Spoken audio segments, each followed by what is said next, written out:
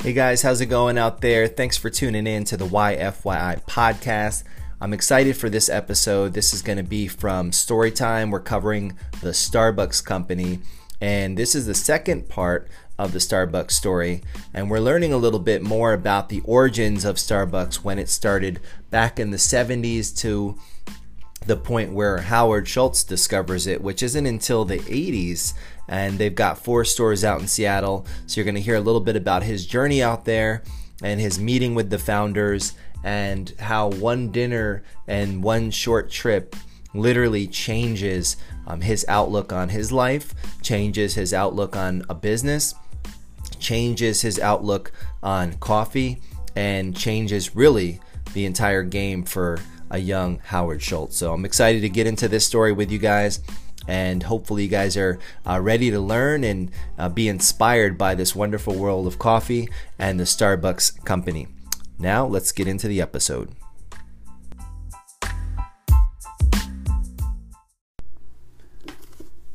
All right, here we go. Good morning. Good morning. How's everybody doing this morning? It's time. Let's go. Let's get live. It's story time. Hope you guys are doing good, ready to go, ready to rock and roll, ready to continue this journey of story time. Thanks for being here. Thanks for tuning in. Thanks for waking up. If you're just waking up, you know you're late. Let's go. Get up. It's time to wake up. If you're just getting on the stream, if you're on Instagram, if you're on Twitter on the live stream, wherever you're at, on Facebook page 1, Facebook page 2, go ahead and share the stream. Share it with your friends, share it with your peeps, share it with your followers, invite people over. It's time to do this. What's going on? Good morning. This is Storytime. I'm Sunny D. I'm your host. I come to you guys every morning. This is actually episode number 37. So 37. So we get together every morning, Monday through Friday, and right now we're studying some amazing companies, different brands. I've got a ton of different books on these different companies that I've studied over the years, that I've learned so much from as I've been building my business. And I thought, you know what? Let's start bringing these stories to the people. Let's start bringing them to you guys and share some of these. Just some of the insights and the origin stories. A lot of times we don't get to see or hear really these origin stories unless you go seeking them out, right? If you go start looking through the libraries of time and the libraries of history, you'll be able to find these incredible stories about all of these incredible companies. But if you don't go looking for it, you're not going to find it. And all of these brands that we've been talking about and I've been sharing, they're household names. But they didn't start that way, and so if you're just getting started in your journey, you're just getting started creating your company, it's going to be the same way for you. If you have aspirations of one day becoming a household name, it's going to start with you being a no-name, being no one ever heard of you, no one ever knew about your product, no one ever heard of your service, no one ever, they didn't know anything about you.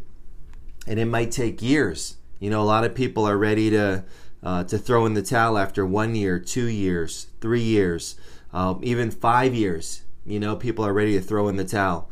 People say, oh, I tried that and it didn't work. And then I ask them, well, how many times did you try it? And they're like, oh, I tried it a couple times. A couple times? Really?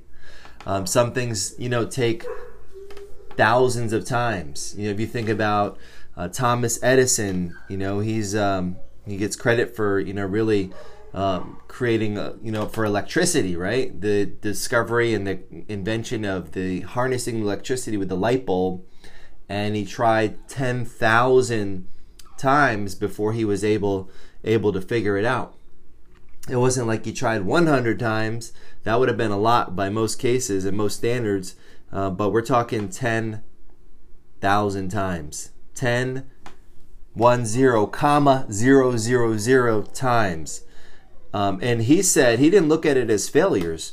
That was the awesome thing. And this is where mindset comes in. He said, I didn't fail 10,000 times, but what I did was I found out 10,000 different ways that it wouldn't work. I found out 10,000 different ways to try it. And so he learned something every single time. So if you're just getting started, and you're building your company, or you're just getting going, just keep in mind it's a long road and it's a long journey. And as I've been sharing these stories, and I've been sharing my own story as well, I mean, I'm a baby compared to all of these different companies. I started my company 10 years ago. I started in the beauty industry 15 years ago, going to school, and I'm just getting started. And most of these companies, I mean, I want to say probably the average age of the companies between the different ones that we're talking about, it's probably somewhere around like 50 years. Because there's a couple that have been around for 70, 80, 100 years. And so the first 25 episodes, I was reading to you and sharing you stories from my stories from these two books, the YFY book series, Your First Year in the Beauty Industry, How to Not Just Survive But Thrive, about that first 12, 18 months, what to expect, what things that you need to know to arm you for success. And then the second book is Your First Year in Salon Ownership, and that's about the ownership mentality, the trials, the tribulations. So we went through those books, and now I'm in the library, and I'm coming to you guys with books from my library on different great companies that I've learned so much from. So we went over, we've hit the Ritz-Carlton Hotel Company, if you haven't caught up on all the episodes. Amazing. The epitome, the gold standard was the book. We hit that one, Ritz-Carlton Hotel. Last week, we went through the McDonald's story. Amazing, another amazing company. If you haven't seen the movie The Founder captures some of it, but we really got into the nitty gritty with that book, Grinding It Out by Ray Kroc. And then this week, I put out a little vote over the weekend between Starbucks and Coca-Cola. I mean, I've got some lined up here. I've got IKEA, I've got Coca-Cola, I've got Patron, I've got Apple, a few more. I'm looking at this pile of books on these different companies that we're going to be going through. But between Starbucks and Coca-Cola, Starbucks won out. So that's the company that we're going through this week. And I'm reading to you guys from this book here, Pour Your Heart Into It. So Pour Your Heart Into It. There's a lot of different books on the company, on Starbucks, but Pour Your Heart Into It is written by the chairman and CEO, and he's now the former CEO, Howard Schultz, how Starbucks built a company one cup at a time. And so there's a lot of different books. I've got a couple different ones that I've read that I'm going to probably, maybe dive into a little bit, or at least introduce to you guys. But this is one of the OGs. And this is the story up and through 1997. That's really where that company was built. Now, that period of time, we're still talking, 20 plus years. Starbucks has now been around since the 70s. So that period of time is really where that foundation was built. And so you guys got to meet, learn a little bit about Howard yesterday, growing up poor in the projects in Brooklyn, coming into really, a situation where it was like, I got to get out of here, right? How am I going to get out of here? And he used sports to get out of the projects in Brooklyn. He used sports to get into college, and he wasn't good, ended up not playing, ends up in college, just kind of making it, hustling through, working on jobs, trying to make it through. And then from there, doesn't want to go back to New York, right? He's trying to do everything he can to stay away. And he was up in northwestern Michigan. And he ends up coming back to New York, and he ends up going to a party, meets the love of his life, gets married. Now, he's got his college degree, gets a great job, sales job, working, doing his thing. Had another job, started traveling, got to go to Sweden, got to hang out. But he's doing his thing, and he's like almost 30, and he's like, from every angle you would look at him and think, this guy is successful. He's got his relationship looks great, his finances look great, he's got a great apartment, he's killing it. But him inside, he started having these thoughts, and he just wasn't really there. He thought there was like something else. He wasn't really happy where he was at, and he was like, what am I missing? What else could I be doing? What isn't happening? And so that's where we're kind of picking up the story, where he starts having those thoughts, and everyone's like looking at him, and his parents, no one really can understand why he was getting so antsy. But he said he sensed something was missing. I wanted to be in charge of my own destiny. And one of the things that we learned about him, and which I think was huge, was just determination, grit, knocking door after door, making those cold calls, 50 plus cold calls a day, knocking on doors, getting them slammed in your face. He just kept going and going in that tenacity. A couple other key takeaways: presentation skills and sales skills, two critical components. If you're a hairstylist right now, if you're a hairstylist, I don't care if you own a salon, whatever you're in, if you're in the beauty industry, if you're not in the beauty industry, I don't care what industry you're in. Learning presentation skills, learning sales, learning marketing are essential. I say essential for any industry, any profession. And that was something he really got lucky, because the company that he worked for in his early adulthood, Xerox, they had a training program, so they schooled him up. So he was crushing it, but he's got this, this feeling like he wants to be in charge of his own destiny. He's always wondering what he'll do next. Enough is never enough. And then he said at the close there, it wasn't until I discovered Starbucks that I realized what it means when your work truly captures your heart and your imagination. And so that's where we're picking up with Howard, and we're going to take a look and see where the story goes.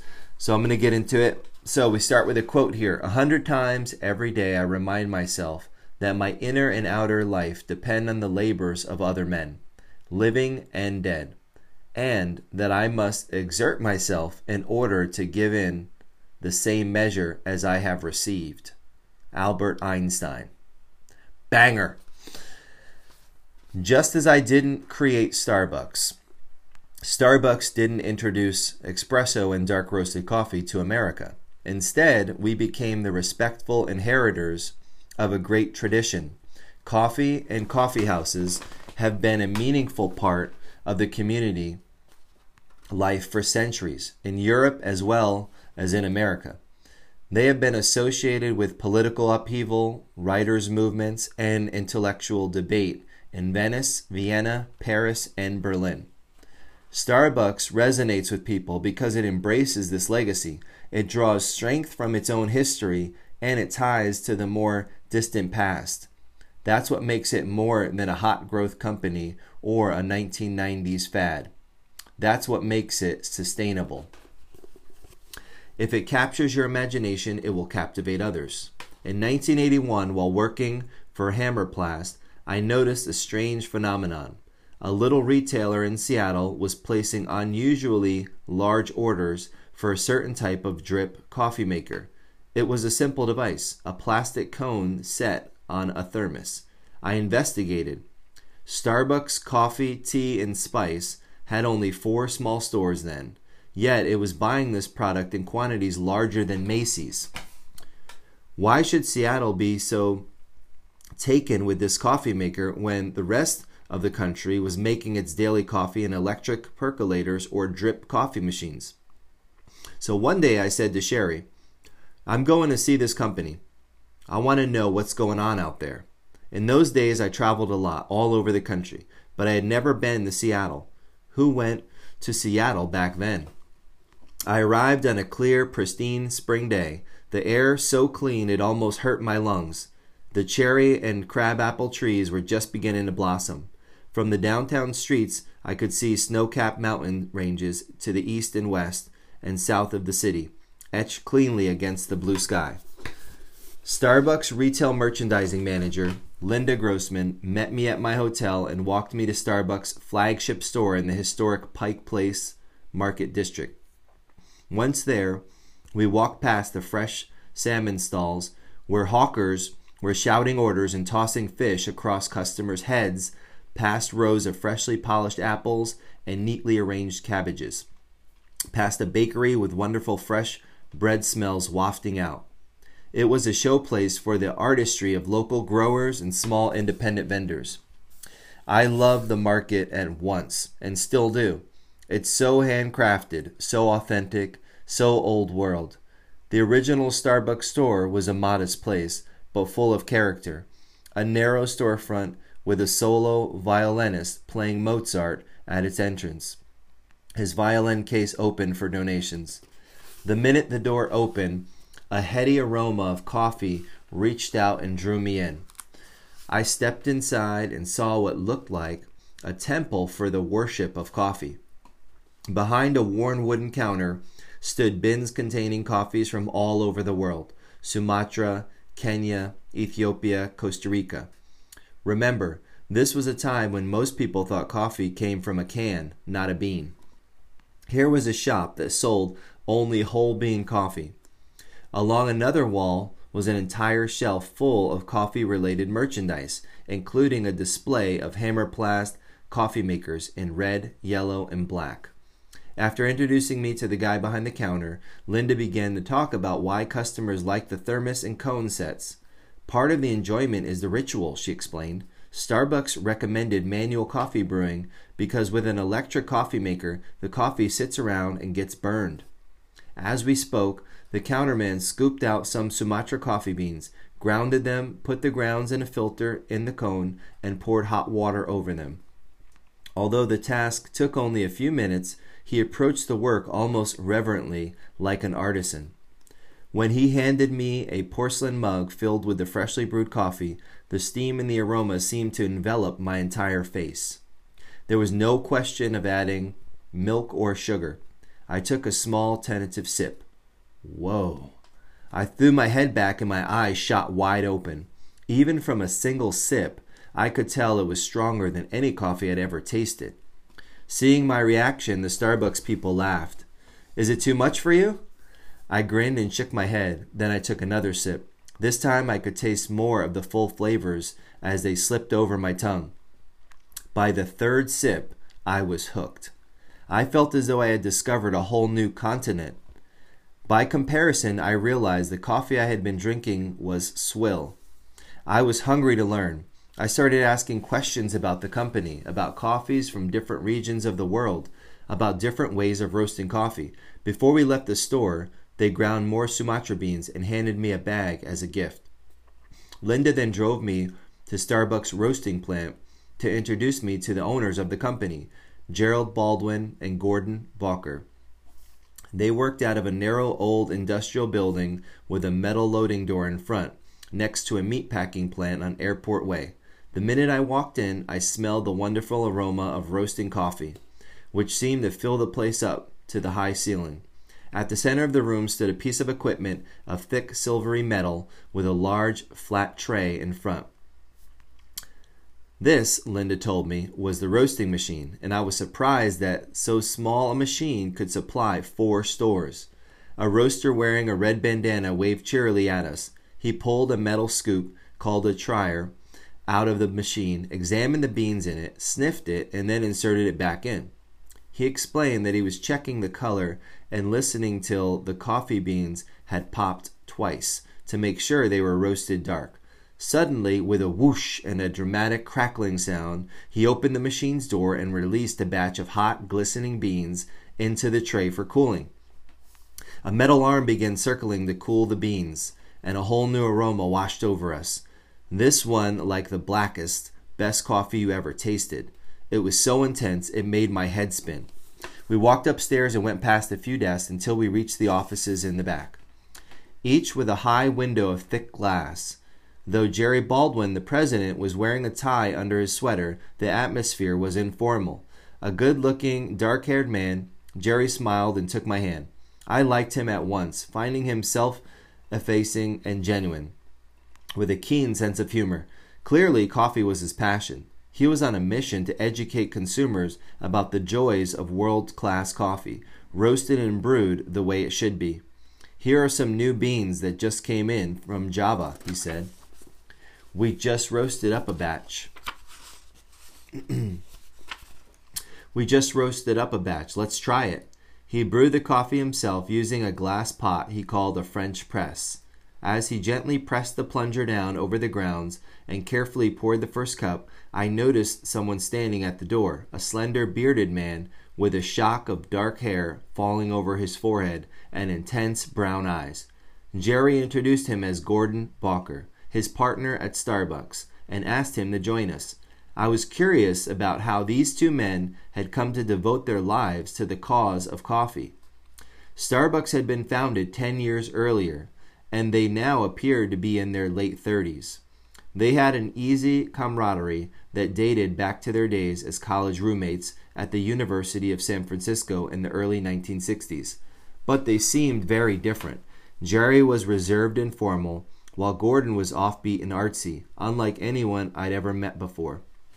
As they talked, I could tell they were both highly intelligent, well-traveled, and absolutely passionate about quality coffee. Jerry was running Starbucks, while Gordon was dividing his time between Starbucks, his advertising and design firm, a weekly newspaper he had founded, and a microbrewery he was planning to start, called the Red Hook Ale Brewery. I had to ask what a microbrewery was. It was clear that Gordon was far ahead of the rest of us, full of eccentric insights and brilliant ideas. I was enamored. Here was a whole new culture before me, with knowledge to acquire and places to explore. That afternoon I called Sherry from my hotel. "I'm in God's country," I said. "I know where I want to live, Seattle, Washington. This summer, I want you to come out here and see this place. It was my Mecca. I had arrived." So he's pretty pumped, right? So now he's found his, as he's calling it, his Mecca in Seattle. And those two guys, right, so they've already been going at this. They built this for 10 years before Howard comes into the picture. You know, he's coming from the East Coast. He's coming across, coming from New York. He's got, the only reason he's intrigued, and if you guys remember, we were going through the McDonald's story, very, very similar. It's crazy how similar it is, because there was Ray Kroc who was selling the multi-mixer milkshake machines, and then this one restaurant in California is buying a ton of these, so he goes to investigate, and it turns out it was the McDonald's brothers. They had been going for 10 years, and then he gets involved in that business and takes it to where it is. Here comes Howard Schultz. He's selling these Hammerplast, products, and he's got this company in Seattle that's got 4 coffee shops buying these things like crazy, and he's like, "What's going on here? I need to go investigate and find out what's happening." He goes to Seattle to investigate. Turns out there's these 2 guys with these 4 coffee shops buying these things, and they've got the best operation he's ever seen, and they've been at it for 10 years. So it's kind of crazy how similar it is. And so the wheels are turning, and he's like ready to go. He's ready to get his stuff packed and move out there. So let's keep going here. So how a passion for coffee became a business. Jerry invited me to dinner that night at a little Italian bistro on a sloping stone-paved alley near Pike Place Market. As we ate, he told me the story of Starbucks' earliest days and the legacy it drew upon. The founders of Starbucks were far from typical businessmen. A literature major, Jerry had been an English teacher, Gordon was a writer, and their third partner, Zev Siegel, taught history. Zev, who sold out of the company in 1980, was the son of the concertmaster for the Seattle Symphony. They shared interest in producing films, writing, broadcasting, classical music, gourmet cooking, good wine, and great coffee. None of them aspired to build a business empire. They founded Starbucks for one reason. They loved coffee and tea and wanted Seattle to have access to the best. Gordon was from Seattle, and Jerry had moved there after graduation looking for adventure. Jerry was originally from the Bay Area, and it was there at Pete's Coffee and Tea in Berkeley in 1966 that he discovered the romance of coffee. It became a lifelong love affair. The spiritual grandfather of Starbucks is Alfred Peet, a Dutchman who introduced America to dark roasted coffees. Now in his 70s, Alfred Peet is gray-haired, stubborn, independent, and candid. He has no patience for hype or pretense, but will spend hours with anyone who has a genuine interest in learning about the world's greatest coffees and teas. The son of an Amsterdam coffee trader, Alfred Piet grew up steeped in the exoticism of coffees from Indonesia and East Africa and the Caribbean. He remembered how his father used to come home with bags of coffee stuffed in the pockets of his overcoat. His mother would make 3 pots at a time using different blends and pronounce her opinion. As a teenager, Alfred worked as a trainee at one of the city's big coffee importers. Later, as a tea trader, he traveled the far seas to estates in Java and Sumatra, refining his palate until he could detect subtle differences in coffees from different countries and regions. When Pete moved to the United States in 1955, he was shocked. Here was the world's richest country, the undisputed leader of the Western world, yet its coffee was dreadful. Most of the coffee Americans drank was Robusta, the inferior type that the coffee traders of London and Amsterdam treated as cheap commodity. Very little of the fine Arabica coffees ever got to North America. Most went to Europe, where tastes were more discriminating. Starting in San Francisco in the 1950s, Alfred Piet began importing Arabica coffee into the States. But there was not much demand, for few Americans had ever heard of it. So in 1966, he opened a small store, Pete's Coffee and Tea, on Vine Street in Berkeley, which he ran until 1979. He even imported his own roaster because he thought American companies didn't know how to roast small batches of fine Arabica coffee. What made Alfred Piet unique was that he roasted coffee dark, the European way, which he believed was necessary to bring out the full flavors of the beans he imported. He always analyzed each bag of beans and recommended a roast suited to that lot's particular characteristics. At first, only Europeans or sophisticated Americans visited his little shop. But gradually, one by one, Alfred Piet began educating a few discerning Americans about the fine distinctions in coffee. He sold whole bean coffee and taught his customers how to grind and brew it at home. He treated coffee like wine, appraising it in terms of origins and estates and years and harvest. He created his own blends, the mark of a true connoisseur. Just as each of the Napa Valley winemakers believes his technique is best, Piet remained a firm proponent of the dark roasted flavor, which in wine terms is like a big Burgundy with a strong, full body that fills your mouth. Jerry and Gordon were early converts. They ordered Pete's Coffee by mail from Berkeley, but they never seemed to have enough. Gordon discovered another store in Vancouver, Canada called Murchie's, which also carried good coffee. And he would regularly make the 3-hour drive north to get bags of Murchie's beans. On a clear day in August 1970, on the way home from one of those coffee runs, Gordon had his own epiphany.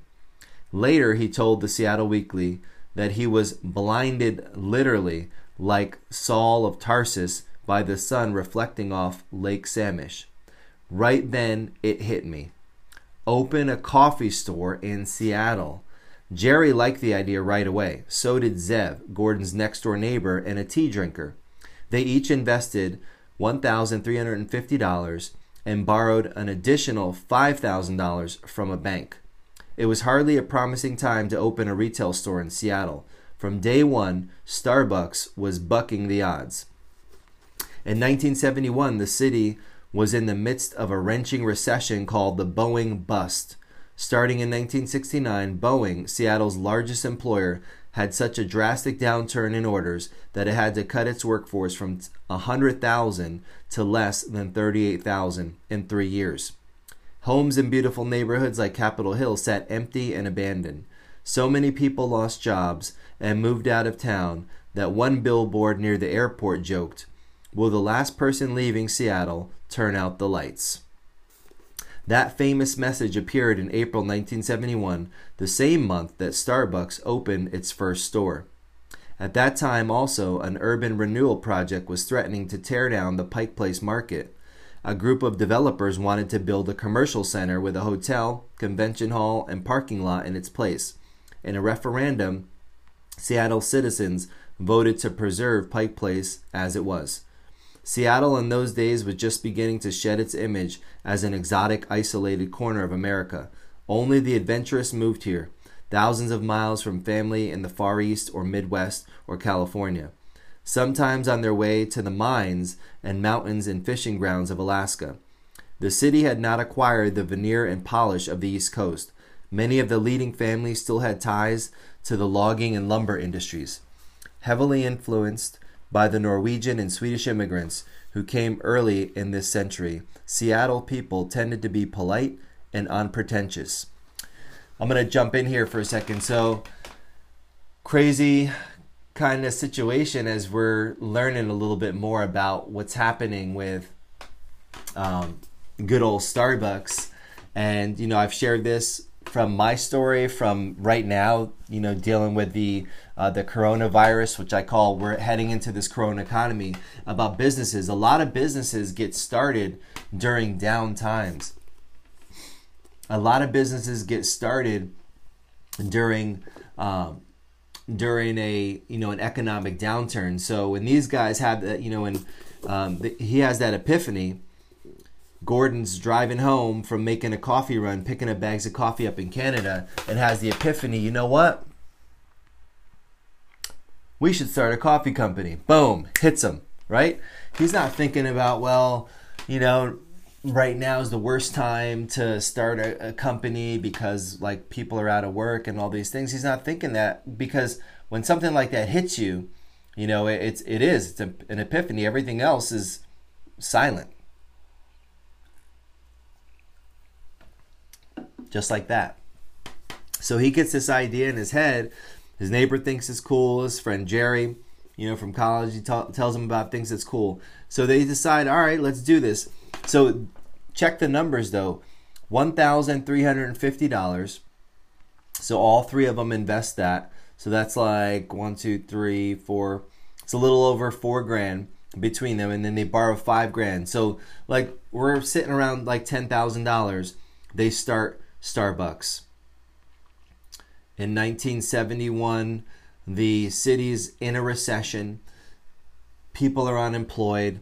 The Boeing bust. They shrink their workforce down to less than 38,000 from over 100,000.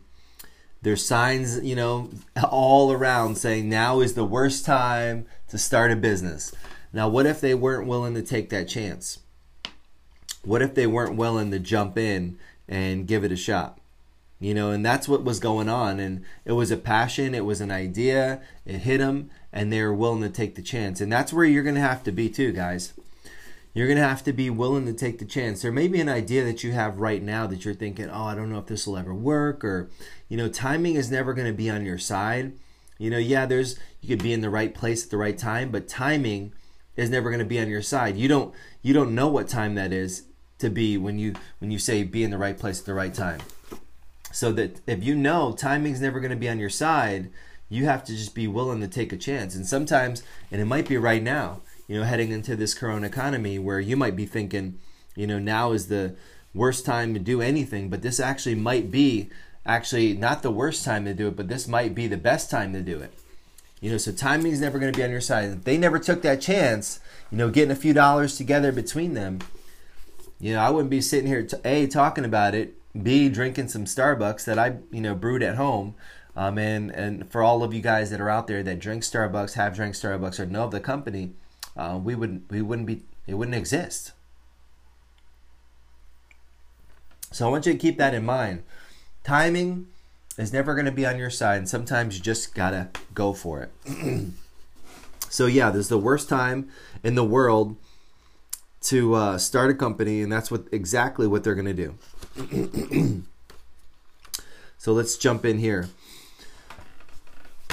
In the early 1970s, a few Americans, especially on the West Coast, were starting to turn away from prepackaged flavor-added foods that were too often stale and tasteless. Instead, they chose to cook with fresh vegetables and fish, buy fresh baked bread, and grind their own coffee beans. They rejected the artificial for the authentic, the process for the natural, the mediocre for the high quality, all sentiments that resonated with Starbucks founders. A market study would have indicated it was a bad time to go into the coffee business.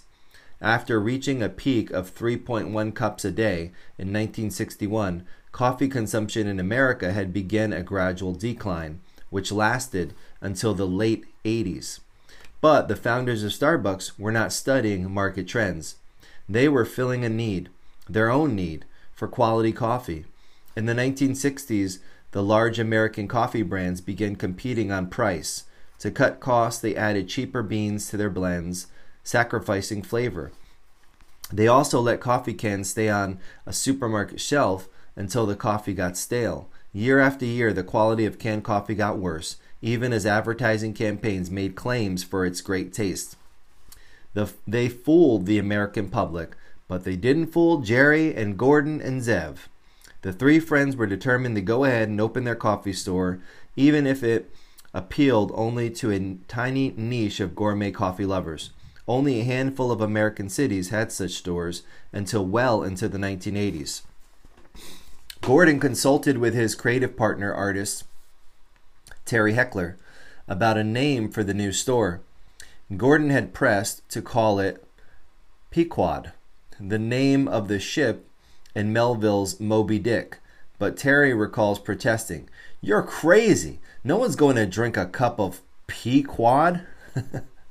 The partners agreed that they wanted something distinctive and tied to the Northwest. Terry researched names of turn-of-the-century mining camps on Mount Rainier and came up with Starbo. In a brainstorming session, that turned into Starbucks. Ever the literature lover, Jerry made the connection back to Moby Dick. The first mate on the Pequod was, as it happened, named Starbuck. Interesting. The name evoked the romance of the high seas and the seafaring tradition of the early coffee traders. Terry also pored over old marine books until he came up with a logo based on an old 16th century Norse woodcut, a two-tailed mermaid or siren, encircled by the store's original name, Starbucks Coffee, Tea, and Spice. That early siren, bare-breasted and Rubenesque, was supposed to be as seductive as coffee itself. That's pretty cool. I forgot about that. So they're sitting around, the company could have been called Pequod. That would have been funny. But they're sitting around brainstorming, and coming up with the ideas. And now they got the, as I call her, the green lady. Starbucks opened its doors with little fanfare in April 1971. The store was designed to look classically nautical, as though it had been there for decades. The fixtures were all built by hand. One long wall was covered with wooden shelving, while the other was devoted to whole bean coffee, with up to 30 different varieties available. Starbucks did not then brew and sell coffee by the cup, but they did sometimes offer tasting samples, which were always served in porcelain cups, because the coffee tasted better that way. The cups also forced customers to stay a little longer to hear about the coffee. Initially, Zev was the only paid employee. He wore a grocer's apron and scooped out beans for customers. The other two kept their day jobs, but came by during their lunch hours or after work to help out. Zev became the retail expert, while Jerry, who had taken one college course in accounting, kept the books and developed an ever-growing knowledge of coffee. Gordon, in his words, was the magic mystery and romance man. It must have been obvious to him from the start that a visit to Starbucks could evoke a brief escape to a distant world. From the opening day, sales exceeded expectations. A favorable column in the Seattle Times brought in an overwhelming number of customers the following Saturday. The store's reputation grew mostly by word of mouth. In those early months, each of the founders traveled to Berkeley to learn about coffee roasting at the feet of the master, Alfred Peet. Dogs are going crazy. You like dogs? Quiet dogs. They worked in his store and observed his interaction with customers. He never stopped stressing the importance of deepening their knowledge about coffee and tea. So Alfred Peet, Peet's Coffee and Tea is still around. I see him sometimes, if you're traveling out west, you'll see him out there still. I've seen, a store here and there in airports. But yeah, Peet's Coffee. So that was kind of like their mentor in the business. And so he's helping them learn more about it. In the beginning, Starbucks ordered its coffee from Peet's, but within a year, the partners bought a used roaster from Holland and installed it in a ramshackle building near Fisherman's Terminal, assembling it by hand with only a manual in German to guide them.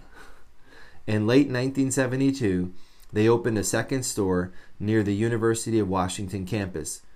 Gradually, they created a loyal clientele by sharing with their customers what they had learned about fine coffee. Seattle began to take on the coffee sophistication of the Bay Area. To Starbucks founders, quality was the whole point. Jerry especially imprinted his strong opinions and uncompromising pursuit of excellence on the young company. He and Gordon obviously understood their market because Starbucks was profitable every year despite the economy's ups and downs. They were coffee purists, and they never expected to appeal to more than a small group of customers and with discriminating tastes. We don't manage the business to maximize anything except the quality of the coffee, Jerry Baldwin told me that evening at the restaurant. By then, we had finished our main course and began dessert. The waiter poured us each a strong cup of coffee, and Jerry proudly announced that it was Starbucks. I had never heard anyone talk about a product the way Jerry talked about coffee. He wasn't calculating how to maximize sales. He was providing people with something he believed they ought to enjoy. It was an approach to business and to selling that was as fresh and novel to me as the Starbucks coffee we were drinking. Tell me about the roast, I said. Why is it so important to roast it dark? The roast, Jerry told me, was what differentiated Starbucks. Alfred Peet had pounded into them a strong belief that the dark roast brought out the full flavors of coffee. The best coffees are all Arabicas, Jerry explained, especially those grown high in the mountains. The cheap Robusta coffees used in the supermarket blends cannot be subjected to the dark roasting process, which will just burn them. But the finest Arabicas can withstand the heat, and the darker the beans are roasted, the fuller the flavor. So he's getting his learn on, he's getting schooled, he's getting his knowledge, having that dinner with Jerry, just on a little mission, going out there to kind of feel out what was happening. So now he's blown away, and he's sitting there and learning about the roasting, learning about the coffee, really just in his head probably formulating a little bit on like how amazing the operation is, and knowing that Jerry's approach, like the Starbucks guys are really approaching it as like, we want to create the best product. That's what we're trying to do. We're not trying to sell to the masses right now. We're not, they had 4 stores at that point, but that's where their head and their mindset was at in the creation of the company. So let's jump back in here. So from the beginning, Starbucks stayed exclusively with the dark roast. Jerry and Gordon tweaked Alfred Peet's roasting style and came up with a very similar version, which they called the Full City Roast, now called the Starbucks Roast. Jerry picked up a bottle of beer, a Guinness, comparing the Full City Roast of coffee to your standard cup of canned supermarket coffee, he explained, is like comparing Guinness beer to Budweiser. Most Americans drink light beers like Budweiser, but once you learn to love dark, flavorful beers like Guinness, you can never go back to Bud. Although Jerry didn't discuss marketing plans or sales strategies, I was beginning to realize he had a business philosophy the likes of which I had never encountered. First, every company must stand for something. Alexa, stop. Did anybody call you? No. Although Jerry never didn't discuss marketing plans or sales strategies, I was beginning to realize he had a business philosophy the likes which I had never encountered. First, every company must stand for something. Starbucks stood not only for good coffee, but specifically for the dark roasted flavor profile that the founders were passionate about. That's what differentiated it and made it authentic. Second, you don't just give the customers what they ask for. If you offer them something they're not accustomed to, something so far superior that it takes a while to develop their palates, you can create a sense of discovery and excitement and loyalty that will bond them to you. It may take longer, but if you have a great product, you can educate your customers to like it rather than kowtowing to mass market appeal. So that's they're developing the strategy of like how do we Alexa's rude sometimes, she just interrupts.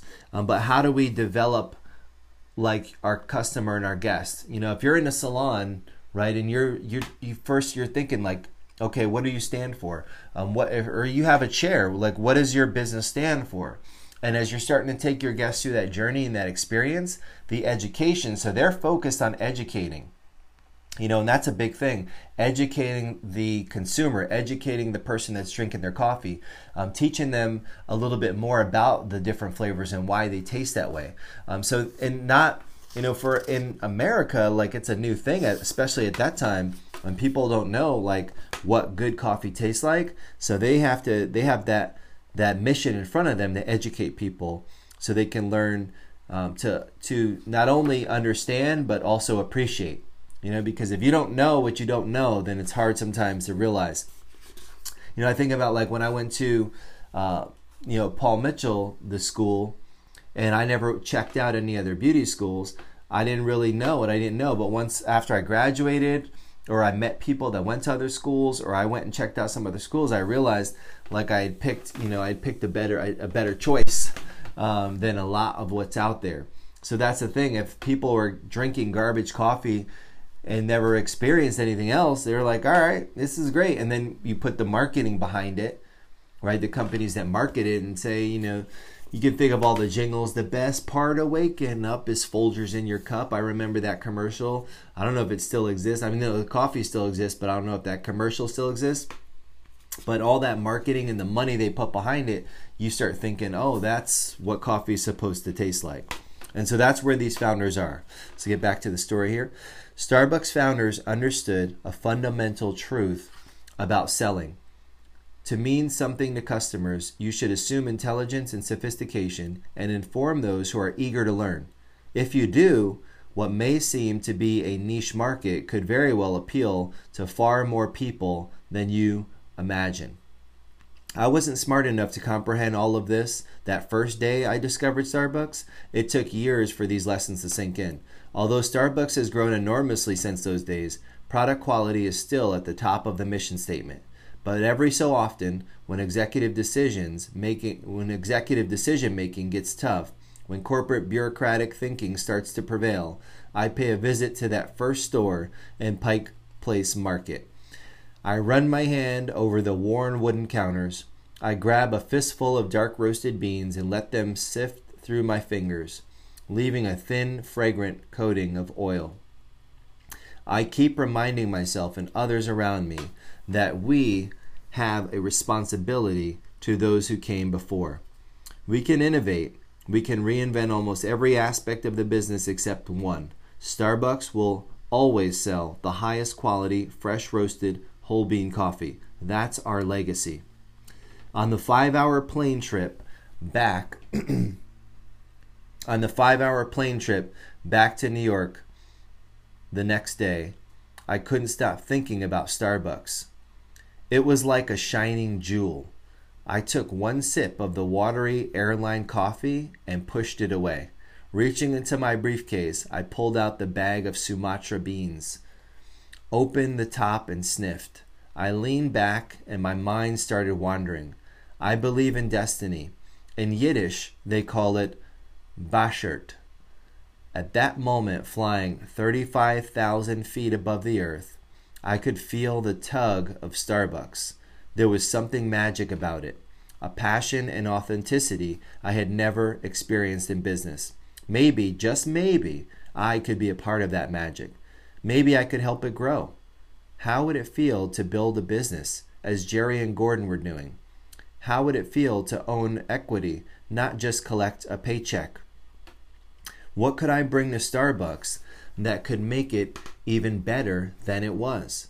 The opportunity seemed as wide open as the land I was flying over. By the time I landed at Kennedy Airport, I knew in my heart that this was it. I jumped into a taxi and went home to Sherry. That was the way I met Starbucks, and neither of us has been the same since. All right, so we're going to finish there for today. So he's now, caught the bug. He's caught the itch. He's got the, he's definitely got the Starbucks. He's drinking the coffee. He's drinking the Kool-Aid. He's got the Starbucks fever. And now he's going home back to New York, and he's got all these things going through his head. Think about owning equity, right? Which simply means, owning a piece of a company versus just collecting a paycheck. So he's got that going on in his head. He's thinking like, what would it feel like to help this company grow? He felt the passion from the owners that he met, and having dinner with Jerry and learning about the history and the story, knowing that the quality of the product is there, just seeing the whole operation. And he's ready, right? He's going back, and he's going to go talk to Sherry about it, and we'll pick back up on the story and find what happens next on the next episode of Storytime. So I want to thank you guys for hanging out. Hopefully you're having some fun with this, learning some cool things, learning about these origin stories of some of these great companies. Even from the name, thinking about how these guys started with these 4 stores and started during a financial downturn. So right now, I've been talking about this over the last couple of months, how there's businesses that could be, coming to life right now. And I'm not talking about like, oh, well, not like, oh, it's a bad time to start a business, I'm just going to whip something out of my ass. No, I'm not talking about that. I'm talking about like filling a need. When these guys started Starbucks, they weren't thinking, a million stores all over the world. They were trying to solve a problem. They were trying to fill a need. So if you start looking around the world, right, eyes open, antenna up, there's probably things out there. There's probably problems out there. There's probably processes out there that need someone to look at with some fresh eyes, that need maybe a fresh approach, that are ripe and have opportunity. It's just a matter of us being open and looking for those opportunities. And that's what happened with those guys when they decided, what, we're driving to Canada to buy coffee when we can just, maybe start our own thing. And really it was just for them initially, and then boom, it turns in. And then when, Howard is going out there and he's visiting with them and he's seeing this operation, he's thinking, man, this operation is incredible, but what could it be, right? What could it be? And hearing the passion and being around that, and that spirit is starting to seep in. So I'm excited to kind of continue this journey, learning about the great Starbucks Coffee Company, and the coffee, the original name, Starbucks Coffee Tea and Spice Company, and the origins there is pretty cool. So I'll be back with you guys tomorrow morning for another episode of Storytime. So I want to thank you guys for being here. Make sure you share this with a friend. Share this with somebody you think might be interested in just learning about different businesses. I'm hearing some of these stories of some of these great companies that we're going to be covering. I'm excited to get back with you guys tomorrow morning. I'm thinking tomorrow we'll probably be at our regular time, 9, unless something comes up and we go early. Stay tuned to Instagram. I'll put out a little countdown, either in the morning. I'll try to put it up at night. I think it'll be better. I'll put it up at night so we can make sure we can take a look and see what the best time is. But we're going to keep this going. I'm going to go work at the salons for the rest of today. So hope you guys have a great day. Hope you had a great morning. Thanks for waking up. Thanks for joining me for Storytime.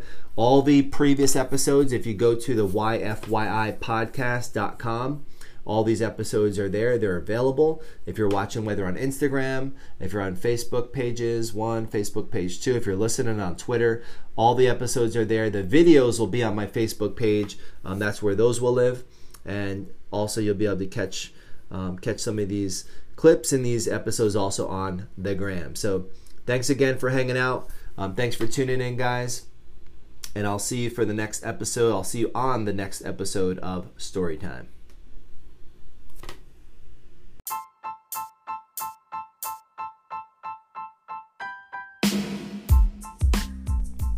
Hey guys, Sunny D here again. Hopefully you guys enjoyed that episode of Storytime and got inspired. I know I did as I was reading back through that, just knowing that epiphany happens and next thing you know, you're on this whole journey. And that's how life is sometimes, you guys. There's the right place at the right time, but we don't know what time that is.